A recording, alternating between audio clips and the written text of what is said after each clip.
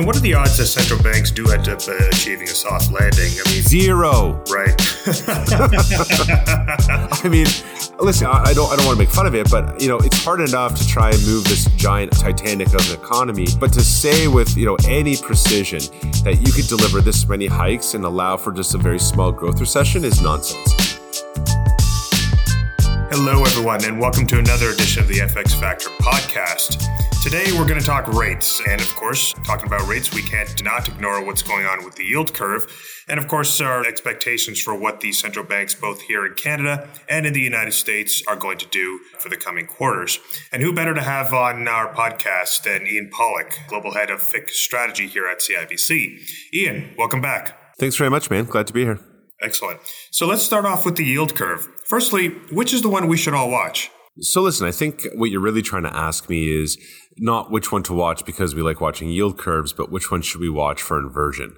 And, there's a lot of discussion around the inversion of the yield curve and how in the past that has been a good indicator that a recession is coming. Typically people would follow the 2s10s curve. If you ask a central banker, they'll tell you they watch the 3-month 10-year curve. And sure, in normal times, those are probably two really good curves to look at for some sign that the economy is in trouble when the curve inverts. But I don't think that we're in normal times right now. And, I say that because, number one, when I think about some of the inversion that we've seen in Canada, in the US, remember in the US, if we're talking about the cash curve, 5s, 10s is inverted. In Canada, 10s, 30s is inverted. Our 5s, 10s is flirting with inversion on a daily basis. I'm not taking a huge amount of signaling from it. And I'm not taking that much out of it because, number one, remember, we just went through a shockingly large QE program since the start of the pandemic. That's obviously super important from the perspective of just removing so many bonds from the market. The second thing that's really important to remember is that what's unique to this cycle is inflation. And when you think about where inflation premia typically live across the real yield curve, it's always in the back end. But because of how high inflation is right now, all that premia lives in your 2-year and 5-year sectors.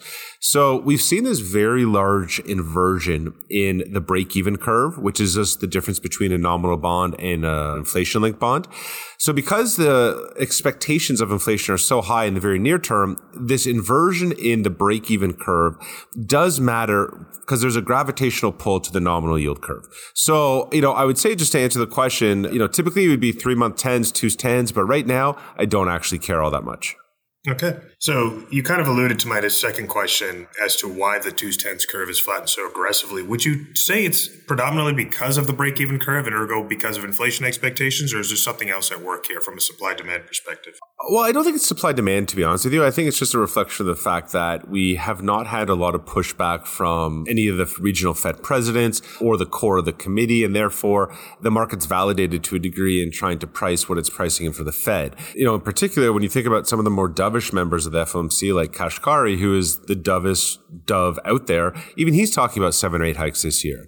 So if I'm a 2-year bond, I get very nervous. And therefore, I think some of the flattening we've seen, number one, reflects just concerns of how fast and how far the Fed's going to go. But also it just reflects some of the factors that we talked about earlier.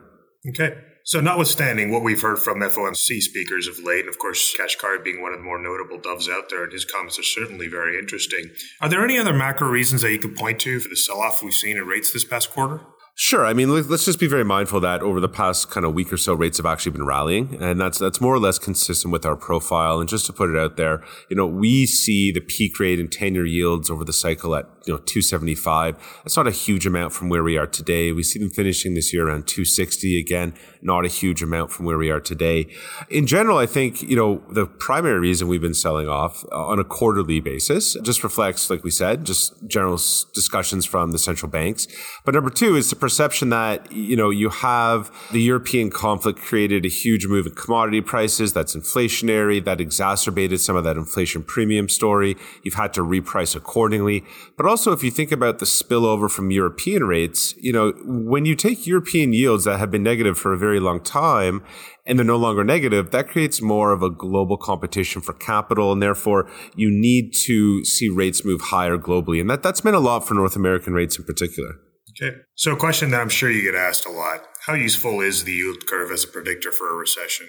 Like I said, I think in normal times, it's a good indication that markets are concerned that something bad's going to happen around the corner. And that's typically why you see long-term yields fall more aggressively than short-end yields, because typically central bankers are slow to respond to that. And so, like I said in your first question, I don't think right now it's terribly useful.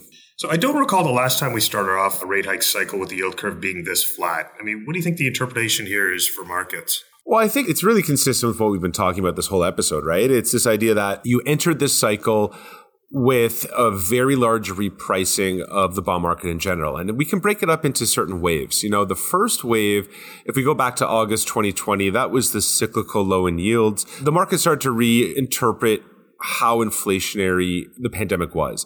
And that meant that longer duration assets like 10 years and 30 years actually led the sell-off. So you had this very big bear steepening of the yield curve. When you got to early 2021, just after the US presidential election, there was all this discussion about the blue wave, what fiscal policy was going to do. That started to move real interest rates. Real interest rates really like to respond to growth dynamics. That created, again, this other repricing in yields. But as you went over kind of through the balance of 2021, and really in particular in the second half, that's when the central bank narrative really started to kick into play. That's when the policy error, mea culpa, started to really be discussed globally, started off by the Bank of England. And when you couple that with the fact that QE is still ongoing, has been very large, it just stopped in a market like Canada, that really just meant that ultimately at the end of the day, you are starting the cycle at a very low level of yields, and the location of where inflation premia lives also exacerbated that. So what are we expecting from both the Federal Reserve and the Bank of Canada for the coming quarters? Can you walk us through what your expectations are? Yeah, absolutely. So, we see both central banks moving sequentially. They've already started, and we don't think they stop for a while. In Canada, we have the bank finishing this year at 2%. We have, or 175, I should say. We have the Federal Reserve finish this year at 2%. I think the big question after the growth numbers that we got in Canada yesterday was, do we expect a 50 basis point hike to be delivered? For the Fed, we do. We do think a 50 basis point hike is coming in May. For the Bank of Canada, while I don't necessarily think that they need to, they probably will. We'll wait to see what the business outlook survey looks like. We'll wait to see what the jobs numbers look like next week. But I think given that the market's already priced, it's not a heroic assumption to believe that the bank could deliver that non-standard size hike. And what does the market take away from a non-standard size hike from either central bank? Do you think that's cause for panic in either the rates or any other market out there? Not anymore. I think it was, but we're priced, right? We are most of the way there in Canada. We are all the way there in the United States. So therefore, from, a cross-asset perspective, I think what's been interesting is just the move in stocks. And, I'm definitely not the first person to make that observation, but I think that the validation of what the market is pricing in, that may be enough to distort some other asset classes. But for the rates market in particular, the validation of what market pricing is just means that you don't actually have to reprice the forward strip. And how do you see the QT process going forward from both the Bank of Canada and from the Federal Reserve? So the Bank of Canada is going to be the first one to actually formally announce quantitative tightening. We think that happens in 2 weeks' time at the April NPR. Very different than what the Fed's going to do. This is going to be a totally passive program. They're just going to allow bonds to roll off their balance sheet and mature. There's going to be no reinvestment. There's going to be no maturity caps. And it's going to be very transparent because we already know what the maturity distribution looks like. In the US, it's a little bit different because, they conducted QE using both treasuries and MBS, so we have to pay attention to two markets. We think that it's very similar to the playbook in the prior QT round, meaning that there will be what's called maturity caps. So anything in excess of a certain number will be reinvested. We think the caps initially start around 45, 50 billion. They get increased until such a time that they think that they've calibrated the level of reserves in the system. Okay. And how will QT dynamics affect yields across the curve in both countries? It's a good question, right? Because, in theory, the idea of a passive quantitative tightening program doesn't mean all that much to the shape of the curve. It probably matters more for the level of yields. But again, you have to calibrate where the level of yields will get hurt the most relative to where issuance is. So in a market like Canada, for example, we know that the government of Canada made the right decision a couple of years ago to extend its duration. It now issues more 10-year plus maturities than ever before. So from that perspective, when we are shrinking the balance sheet, it just means more bonds to the private sector. It should hit our back end more than it should in the US. In the US, it should actually be the opposite. It should really be that kind of 2 to 7 year part of the curve. So two-part question here. What's your outlook for inflation going forward, and how successful do you think each central bank will be in taming price pressures? Well, thankfully, I don't do the inflation forecast at CIBC. That's a job for our partners in economics. And, I think what's ultimately happening is we are seeing this rolling series of one-off shocks that are all effectively delaying the normalization of inflation. And for anyone to make money this year, really the only thing you have to get right is to understand by the end of the year, is inflation between 2 to 3, 3 to 4, or 4 plus? The problem is that, we should already be in the time where we're past the base effects from last year, and therefore we should be starting to moderate. The problem is all of a sudden you had the European conflicts, so you had this huge move in commodity prices. But you're also in a drought in many parts of the United States, so food prices all of a sudden are starting to get very expensive.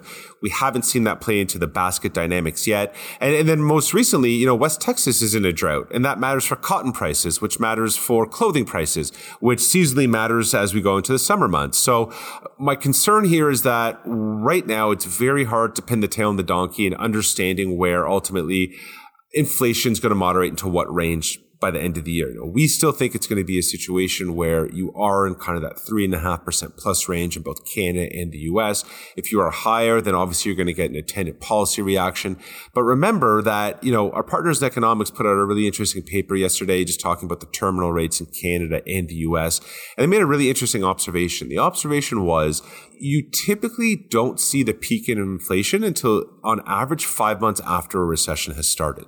So it's not to say that you can't get this concurrent growth slowdown at the same time that inflation is rising. That's not stagflation. That's just history. So, I largely reject this idea that you can get a movement in inflation higher at the same time growth is decelerating, because that's just normal cyclical dynamics. For us to talk about stagflation, which is a totally different argument and really warrants its own episode, I don't think we'll see that in 2022, and we won't really understand how those probabilities skew until 2023. Okay. And what are the odds that central banks do end up achieving a soft landing? 0. Right.